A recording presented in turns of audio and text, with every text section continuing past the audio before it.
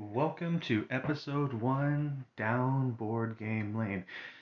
Thank you for joining with me down this journey as we talk about introductions about who I am, and we'll go into some of my top 100 games of all time because I feel like that is a good start to identify who I am as a board game player.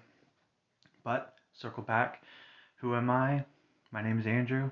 Just a guy who works in retail, who loves playing board games, but was not always the case with me. So I came into this hobby 4 or 5 years ago when I was dating my now wife, and we did it as a way to bond, to get to know each other, and to do something that we could do together. Because I did not grow up playing board games. I grew up playing video games because that was my parents' way of babysitting me and my brother, and I did collect some TCGs, Pokemon, Yu-Gi-Oh, etc. I never played professionally, but enjoyed going the back and forth between me and my brother playing competitively, making decks, trying out to each other. But I'm sure we all have had that experience of Monopoly or Sorry and never really found it enjoyable. Well, mostly because we never read the rules, never really understood it, and we were just taught how to play by somebody else and how they house ruled it. So they always lasted too long, and somebody was always very unhappy. So board games growing up necessarily was never a good experience for me. That being said, growing up into my teen years, I did play some cards, some basic card games, hearts, spades, euchre, hand and foot, and found those to be enjoyable at the times that I was able to sit down and play those with some friends or some family. But overall, yeah, board games never came up until my wife's like, "Hey, do you want to play some board games?" And I looked at her sideways and like Monopoly? Oh yeah, like Monopoly. But boy, was I aware of the rabbit hole I was about to go down. How much board games have changed since I was growing up in the late 90s. Just in that small window of time, all the themes, all the mechanisms, everything about the games that you can find to be enjoyable, to keep your focus, the bonds and experience and the fun and the memories you can have. And most of the time, a lot wholesome entertainment. So, yeah, that's what we're going to be discussing much more in detail. If you listen to the trailer, we're going to be talking about board games and board game adjacent hobbies. I also trying to dabble into miniature painting, as well as still enjoy those occasional TCGs. And of course, my research. I love researching board games. I love watching the videos. I love watching other channels like Watch It Played or the Dice Tower, and just really focusing around that life, around board games. So stop playing video games in general, really. Don't play any phone games. But I do occasionally still like my Quest and playing some Beat Saber, getting some good exercise because that will make you sweat, let me tell you. Alright, but that's a little bit about me. We'll talk more about me in later episodes. I don't want to bore everybody in the very first episode. I'm going to try to keep these podcasts anywhere from 30 minutes to an hour, depending on the content, depending on how much I ramble. I'm going to try getting them up at least once a week, maybe two, depending on how life goes, because I still have to work a full-time job. I still have to provide for my family. So I'm going to do the best I can. Thank you for anybody who's come along this journey with me. But let's start talking about my top 100 games, board games of all time as of November 2022. And for those who are relatively new and don't really understand the concept of ranking games, well, it's some of the ones that I would prefer to play at a moment's notice, ones that I give a higher rating to. And how I ranked them was by PubMeeple. It's a very wonderful ranking engine where it gives you two games, and you have to decide out of these two games which one I would rather play. Very simple concept. So I took it very literally in the fact that if it gave me two games, what's my player count I prefer to play it at, I have the time for it, and then I chose between the two games based on perfect player count, time, mood, and went from there. So I feel like it's a pretty accurate list. I don't go back through and edit it afterwards. I highly recommend using PubMeeple if you're ranking your board games. It's such a wonderful, wonderful engine and ranking system that's available to us. Of course, uploading it from your BGG account, Board Game Geek, makes it a little easier to cull through the games if you keep up with those in your collection. So, all right, number 100. My 100th game came out in 2016. Tiny Epic Western. It's a game to 1 to 4 players. It plays in about 30 to 45 minutes. It's by Scott Almes, by Gamelin Games. Tiny Epic series by Scott Almes are an interesting ones I don't have too much experience with. I've only played 3 of his games in the Tiny Epic series, but this one was good.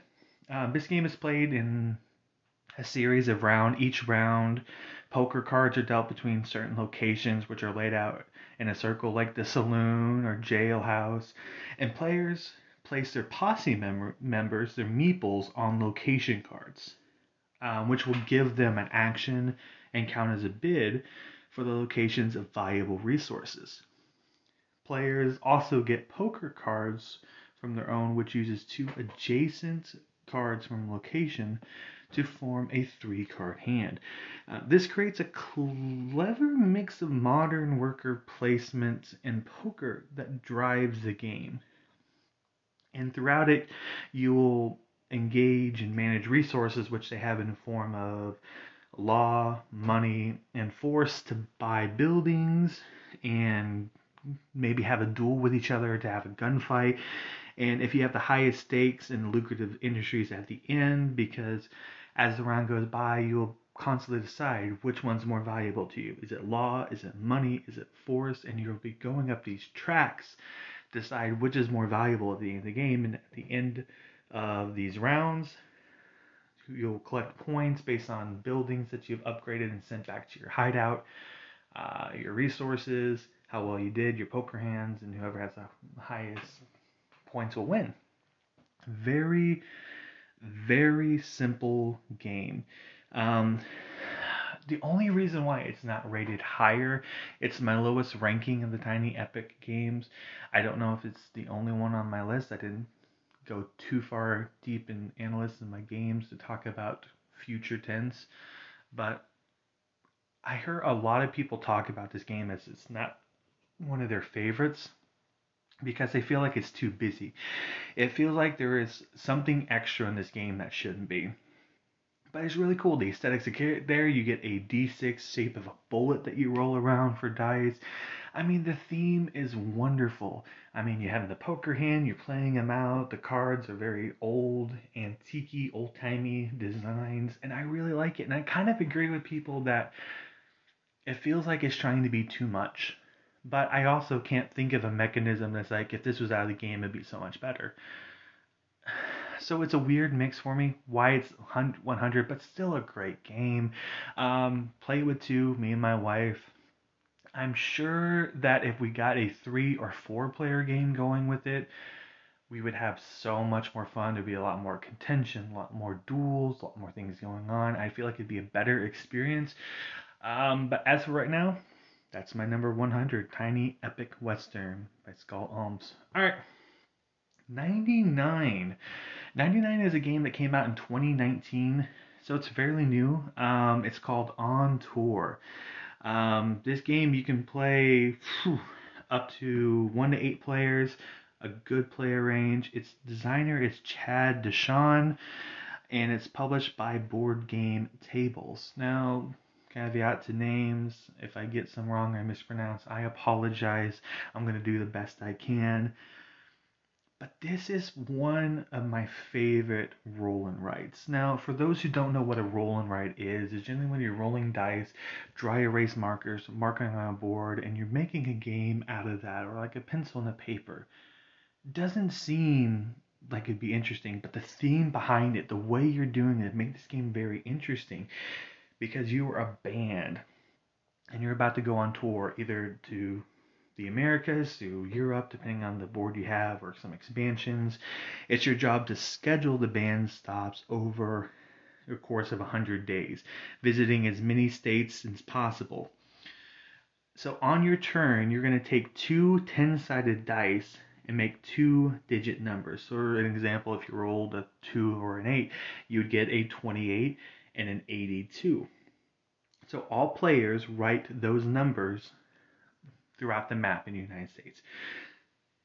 Why is that important? Well, it's important because the regions that they write in restricted by what cards turn up in the middle. So one card might be you can only place in the upper western United States. One card might be the southern eastern United States, and one might be just all of the northern. So you have to pick these cards and where these numbers are being placed. And at the end of the game, all these numbers that you place down based on these restriction of quadrants, you have to start a tour and you have to connect your routes by ascending numerical order. So let's say you start in Florida and you were fortunate enough to have a low number like a 5. Well, then you have to decide, am I going to go up through Georgia, up towards Maine, because my numbers decrease slowly up to 20, and then go over west and come around back down to Texas? Because as soon as you hit a number, you have to travel to an adjacent state that's higher. So you have to plan a little bit in the direction you're going to go. So it seems so simple, but trust me, those rolls are brutal. Especially because, like, if I can just get one number in the 40s in Texas, I can make it through because I have California, I have Wyoming, I have all these areas lined up in sequential orders, and you're just rolling, and you cannot get a 4 to roll in any way, shape, or form. And it just ruins your entire plan. It's still a very fun game. Yeah, my 99 on tour. 98 is Stella in the Dixit universe. Came out in 2021. This is by Gerald Catuex and Jean-Louis Robria. Its publisher is Libellude Games. I'm not a big fan of the Dixit game. Played it before, great party game, but it suffers. It suffers from the fact that if you're dealt certain cards based on the clue in the middle, you're forced to try to tell this elaborate story to try to get by because you want to seem like you need the points you need to go through. You can't be caught not having any idea of what people are talking about. And I love this one better because it's a competitive game, but each round players interpret Dixit cards on a board together. So all these cards are laid out on a board, everybody receiving the same clue card. Now each player observes all the Dixit cards and secretly associate these cards with the clue, marking on this little slate of pad and paper or this dry erase mark which cards out of the 10 or 12 that they think represents this clue. But you have to, as you select the cards, other players you can score more points based on the cards you pick. But it's a risk because you conversely select a card that no one else chooses may cost you dearly, because once everybody has chosen how many cards they want, say I chose 4, my wife chose 5, my brother chose 3. Okay. So turn by turn, we're each going to pick a card. Say I picked the card in the top left. Say, who else had it? Well, my wife did great. We score some points. She chooses one in the middle. Well, I had that one too. Great. My brother chooses one, and nobody else has chose this card. He is out of the round. He chose a card that nobody else chosen. He may have had better options to score points, but just because he took a risk of choosing a certain card that seemed out of the ordinary, he is no longer allowed to score any points. And that goes over 4 rounds. And for 3 to 6 players, I wish it played up to more. I understand why it doesn't, but it's just a great game where everybody can enjoy pretty art, to sit there and look and converse. Even if somebody made a bad decision, like my brother, and saying, well, I chose this card, we get to talk about it. Like, what did you see in this beautiful card that make you think of that word? So even if you're out of it, you can still have that conversation. So nobody is feeling excluded because you can still make your opinions known. You just might not be scoring points, and let's just be honest, it's a game. It's not about that crunchiness that, oh, I can beat you. No, it's about who is thinking the same thing. So the whole winning aspect is not very high, but talking about great art. That's in my 98. Stella in a Dixit Universe. 97. 97 is an older game on my list, and as you know, started playing the board game hobby 4 or 5, so this came out in 2010. It's one that I recently acquired in the last month and got to play at a 3-player count. It's called Masque. Masqus, if I'm pronouncing that right. It also has been known by the name Intrigo in the past. The designer is Charles Chevalier, Catherine Dumas. Publishers been all over the place, from Fantasy Flight, Edge Entertainment, ArcLight Games, Cool Mini or not. So depending on the year of this game, the name of it, a lot of different publishers have come up with it. But it plays in around 45 minutes to an hour or so. I think my first game at 3, it took me an hour and 15, hour and 30 because of the rules at the time were a bit hard to understand. We got it down, we got it figured out. Unfortunately, I'm a guilty person of first things first. Is there a Rodney Smith video on how to play this game? And if there is, it's a good day. Alright, so what is this game? Well, you have sent your most influential representative to mingle at a masquerade ball. By cleverly positioning the guests and by manipulating some of your opponent's guests, because you're all a color faction in a sense. So you're going to be drafting these cards, and you're going to be keeping either your own colors or somebody else's colors to vie for attention of people at this ball to gain the most political power. And that's interesting because the gameplay resolves around the clever use of these cards and varying levels of influence. So when you receive your hand of cards and you pick, they're going to have a certain value of 1 to 4. And depending on where you place it, the higher influence will get that card, the influence token. And you can gain money, you can gain the royal seals, and you're going to be mixing cards with members of family, using rival cards, maybe buying off people at the ball like an assassin to help take out the opponents.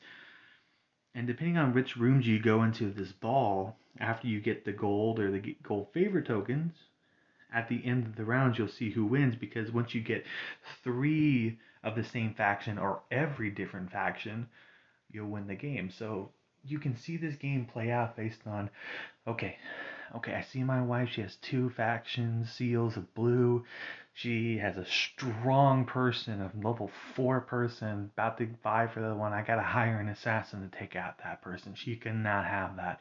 Or maybe I pay off the gondolier to switch the people out of that room so she's somewhere less desirable. Interesting choices. Haven't played it at 2. We only played it at that 3 count. But that first play, the only play I had it was fun and interesting, and I really, really want to play it at 4. Having 4 factions going, and then you throw in a wild 5th color that nobody has any control over, and it can be used to break ties and things like that. It is just a very simply placed card game. A lot of decisions, a lot of strategy. It was very fun. Okay, so that was my 97 Masque. Okay, going to 96. Came out in 2019. Conspiracy, the Abyss Universe. Done by Bruno Cathala and Charles Chevalier. Publisher is Bombix. It's for 2 to 4 players, and it plays roughly 30 to 45 minutes. Really, I think that 30 minutes is high if you're doing a 2-player. Maybe a 4-player, I say that's about right. But Conspiracy Abyss Universe is a card game that's set in the world of Abyss. The cards deck comes in 5 colors, 12 of each color, and it's numbered 0 through 6. Each player in the game will draft cards and build a upside down or a reverse pyramid, starting with 5, then going to 4, then going to 3, 2, etc. But on your turn, you have a choice. You can draw 1 to 3 cards from the deck, choose one of it, but then you add it to the row. So this is an interesting decision because depending on how many cards you draw from the deck, you get better choices, but you're leaving your opponent some choices too. Or you can choose a card from the row and add it to your pyramid, but you're just like, well, maybe I don't need this red one, but I don't want her to have it. So I'll draw, but I'm only going to draw one card and just take my guesses because I don't want to leave her options either. So it's a very good back and forth decision of adding these colors to these different factions to your pyramid, because as soon as the cards in your row shows either 2 matching keys or 3 different keys, you take location cards, which are worth a lot of victory points or give you special powers, unique abilities. Some will be pearls, which are good tiebreakers or good amounts of points. For each color, though, in your pyramid, you'll score the largest value card in the pyramid. So even if you have 5 reds, you're only going to score the very highest value you have. So having all reds, not necessarily the best strategy unless you're able to group them together. So if you trace a line from the top of the pyramid in a consistent line where all of them touch, you will score 3 points for each one of those cards and touching in that line. So if you're going to go for a same color, you want as many of them as you can, and you don't ever want to break up the line because you have to place your cards left to right, top to bottom. Once you have 5 cards left to right, you go to the second row. You go 4 cards left to right. So you have to be selective of when you take them to ensure you don't break that line. And then once you fill up your pyramid, it will trigger the end game. You'll score up your points. Whoever highest one wins. Great game. Very great. Small game. Beautiful tin. If you can find the 10 version. I think they've changed it now to where it's just a square box, but still a portable game. Take it on a plane. Take it with you in a travel. It is a good game. Good tactical decisions, especially in a 2. Higher player count. I don't know. I don't know about that. I feel like you really couldn't pay attention to what anybody else is doing until it's your turn, because by the time you look at the cards, like, oh, I'll take that one if it comes to me, probably will not come back to you, and I'd be there. So that's why it's my 96. Conspiracy Abyss Universe. Really good. Really like this one. All right. 95. Came out in 2015. Known as the better version, but yeah, I would agree with that. Seven Wonders Duel. Now, I've never played the original Seven Wonders. I have played Architects, and we may or may not discuss that later, but Seven Wonders Duel is a 2-player version done by Bruno Catala and Antoine Bauza. It plays in about 30 to 45 minutes and published by Repos Productions. Well, it distills this game, Seven Wonders, down into a 2-player back and forth. Well, why is this? Well, because it's been known in my research that the 2-player version of normal Seven Wonders is just awful. Just awful. Don't even play it. That's why you get Seven Wonders Duel. And primarily it's just me and my wife playing, so that's how it worked out. And we were not disappointed by it either. So instead of drafting the cards, it's only for 2 players, what you're going to be doing is you're going to be laying out different versions of pyramid of face up and face down cards. So you have a little bit of information of what's coming. And as you're picking these cards in a row, you will reveal the hidden ones to your opponents and give them an option to take it. And you're still doing the same things, getting the resources, trying to build your wonders. But what's interesting, though, is only 7 wonders can be built. Well, there's 2 of you. You're just going to get 4 at the beginning of the game, so as soon as somebody builds all 4, you can only build 3. You can pay for resources from time to time at the bank, but they go to your opponents. And then as they have resources, the cost of it increases. It's just a good game. It really is.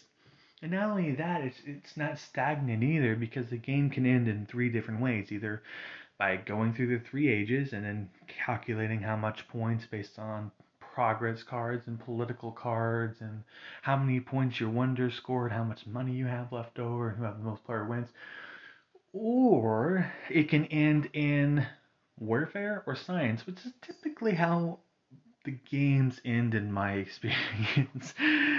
Somebody gets too heavy-handed in building up their army and invades the other city and wins, or somebody tries a different strategy and unwillingly lets somebody go for all the science. That's how it normally ends in our book. Never had it end where we actually count points. So I'm curious to see actually how that would wind out if that could ever win out. But still a great game. Bruno Cathala and his 2-player designs, absolutely fantastic. But that is my 95. 94. Relatively new game, came out in 2021. It is Summer Camp.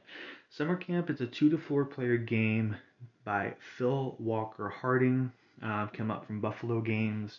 It plays in 30 to 45 minutes, and it is a competitive deck building game, a good welcoming game into the whole deck building genre, where players race to earn merit badges, collecting from most experience points to win, as you would in summer camp or Boy Scouts, things like that growing up. So it's a theme that I think a lot of people can relate to. Each player will have their own deck of cards to play, and the game progresses as you add new cards to your deck and make it ever stronger, just like a deck building game was. But the theme of Summer Camp differs because it includes 7 different merit badges along with your base deck. So you can choose to do an adventure time, arts and craft, cooking games, outdoors, water sports, all these things you would typically do in a summer camp. You can be like, let's go with arts and craft and outdoors and maybe a cooking class this time and see who can earn the merit badges first in these 3 categories. So it can change up the game quite a bit. And to win, the players must earn the most camp experience points are gained by claiming merit badges, advancing down paths, buying cards. It is a very diverse strategy to build the best combinations because each deck, each arts and craft cards will play different from the water sports card, which will play different from the hiking and outdoor cards. So, very, very good game. Just for a deck building game, the theme, the simple nature, ages 10 and up, it's good. It really is a good welcome to deck building. And I think it's one that will stick around for a while. And you can pick it up at Target. It is very accessible, very cheap too. I think we got it when Target was going through their clearance, and we got it for like $10. I'm sure you could probably not get it as fortunate, maybe 15 or 20, but definitely worth it if you always toyed around with the idea of deck building, but never actually knew what game to start with besides going to something like Dominion, but it seems very intimidating. Sorry, I take a drink. All right. So, 93. 93, it's another recent game that came out in 2021. It's another 2-player variant. Sobek, 2 players. This came out, like I said, 2021. Designer Bruno Cathala again and Sebastian Pachon. Publisher Catch Up Games, and it does it about 20 minutes. Another Bruno Cathala hit. It's in Sobek's 2-player. Both opponents are collecting and selling goods to earn the most victory points. On their turn, players choose among 3 options: either take a tile on the market, sell a set of goods, or play a certain character that they may have acquired in the course of the game. And when players take a tile, they'll select one of the lines that this pawn is, shape of an Ankh, and they'll just add it to their hand. Then they'll place the Ankh pawn on the line that's indicated by the tile. So let's say the tile was located up, down. Okay, so that means you can only choose a tile up, down from that tile. So you go down, and maybe that tile's orientation is diagonals, like diagonal left, diagonal right. So then you have to swap the pawn facing that direction, and now the opponent can only take from diagonal left and diagonal right. So you have these decisions, kind of like this tactical chess. So like, okay, if I take this piece, they can only take these two on this side unless they want to pay more resources to take something further down the line, which case they'll probably take this, which will orientate it this way. Oh, you can get so thinking ahead in massive time it won't even work out for you because they'll do something completely opposite. It's just a fun little tactical game. It really is. Because that's what you do from your turn. You take a tile, you sell your goods, or you play a character. And once you sell the goods, you can no longer go back and add to it. You have to always choose something different or choose the same goods to sell later.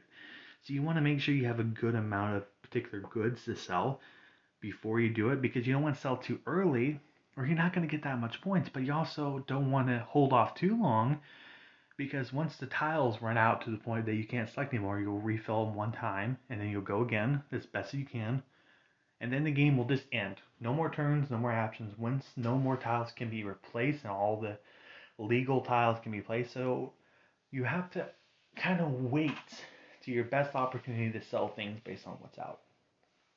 So that is my 93 Sobek 2 players. 92. Game that came out in 2012. Another 2-player only game. Targi. Targi by Cosmos Games by Andres Steiger. Plays in about an hour. It is another tactical chess-like game where the board is a 5x5 grid of cards that's bordered around 16 squares of action symbols. And then there are 9 blank space squares which the cards are dealt.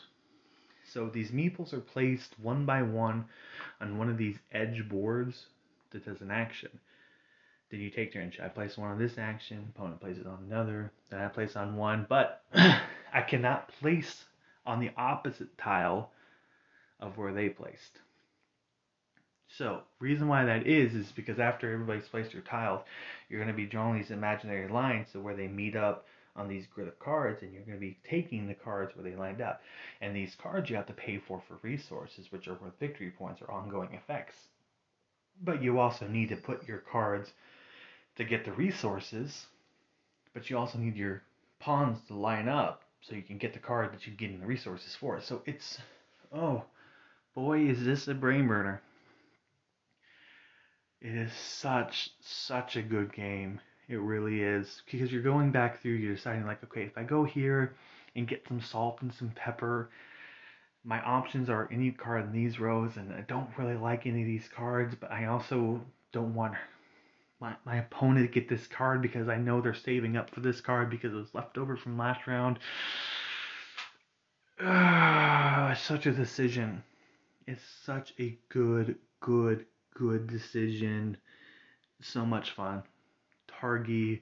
Haven't played any of the expansions for it. It's a game that you don't really need, in my opinion. Unless I'm wrong, then let me know. Let me know about that, because I think it's great, just the original game by itself. So that is Targi, my 92. And my last game for this first set came out 2013. Hanamakoji. Hanamakoji, also known as Jixai Academies, the version I have. Another 2-player only game. Plays pretty quick, 15-20 minutes, by Kota Nakayama, and the publisher is Emperor S4 Games. This is another interesting back and forth game, but it's not very hard in the strategy. It's an easy to play, hard to master game because you and your opponent have the same exact actions. One of 4 actions. And when you do these actions, you're going to compete to earn the favor of 7 geishas or 7 scholars, depending on the version you're playing, to win their item that they normally perform with or teach with and bring it to your side. But how you do it is presenting gifts to them. And these gifts are their specific color with a number value. So let's say one of the geishas, blue being the highest, is worth 5 points. And then the red one's worth the lowest of 2. You're going to have exactly that many cards based on its value. So I have 5 blue cards and 2 red cards. And this entire deck is completely randomized and shuffled out. And then you have a choice. Based on the cards in your hand, you can do an I split you choose. Like take 2 cards out of your hand, split them into 2 piles, use that action, and your opponent takes one. Well, depending on the offering you give them will be points like 5, 4, 3, 3, 2, 2, 2. Right, yeah, 5, 4, 3, 3, 2, 2, 2. I think that's right. Or maybe there's one less 2 and one more 4. But reason why that matters is because as you win the majority in these card placements, you'll gain that token down to your side. So if you gain the 5 token, that's worth 5 points. The first person to 11 points or have control over 4 of the 7 geishas will win. So everybody has the same 4 actions and you're both doing it back and forth, making the same decision. So, it's a good game. Simple. The decisions are meaningful because if you make the wrong decision, you're going to lose the game and lose it quick, and you'll learn your lesson from next time. But short 15 minutes gives you experience of a full game because you have those moments like, I really can't give you this card, so I'm going to use my 1 card to bury it and to score it at the end for points, but you probably know that's the card I'm going to bury, so are you going to bury the same card? I don't know. You can get in each other's head a little bit, especially if you're playing with the same person over and over and over again. So, yeah, 91 Hanamikoji or Jigsaw Academy if you like more of the anime type theme, which I do love a good anime theme. I wish the art designers and things like that, Mashiro Masaki, I wish I could see a lot more of her stuff. But I don't think she's known much in the board game scene as the artist. So that's going to be something that I wish would come out more, is more of the anime stuff. Very hard to find a good anime board game. So that's another thing. If you have any of these suggestions, you can also send it to my email at downboardgamelane@gmail.com. If you have any questions about the podcast, maybe a topic you want me to discuss, because I'm going to go through and talk about different things. I think my next recording, I'm going to talk about themes. I love a good theme in games, but what themes that I enjoy in games, which themes I don't like in games, are themes a deal breaker? So these are just questions that I just like to know people's answer to. So that's going to be the topic for next podcast. Yeah, that's my first segment, top 100 games of all time. As of this year, and maybe at the end of this I'll go back through briefly and talk about my last year's list before I come into the podcasting and talk about the differences and how my taste in games have changed. But yeah, I think that's going to wrap up this first podcast. Thank you so much for those who are listening and coming along down Board Game Lane with me, coming along this journey. I really appreciate you guys, and talk to you guys next time. Bye.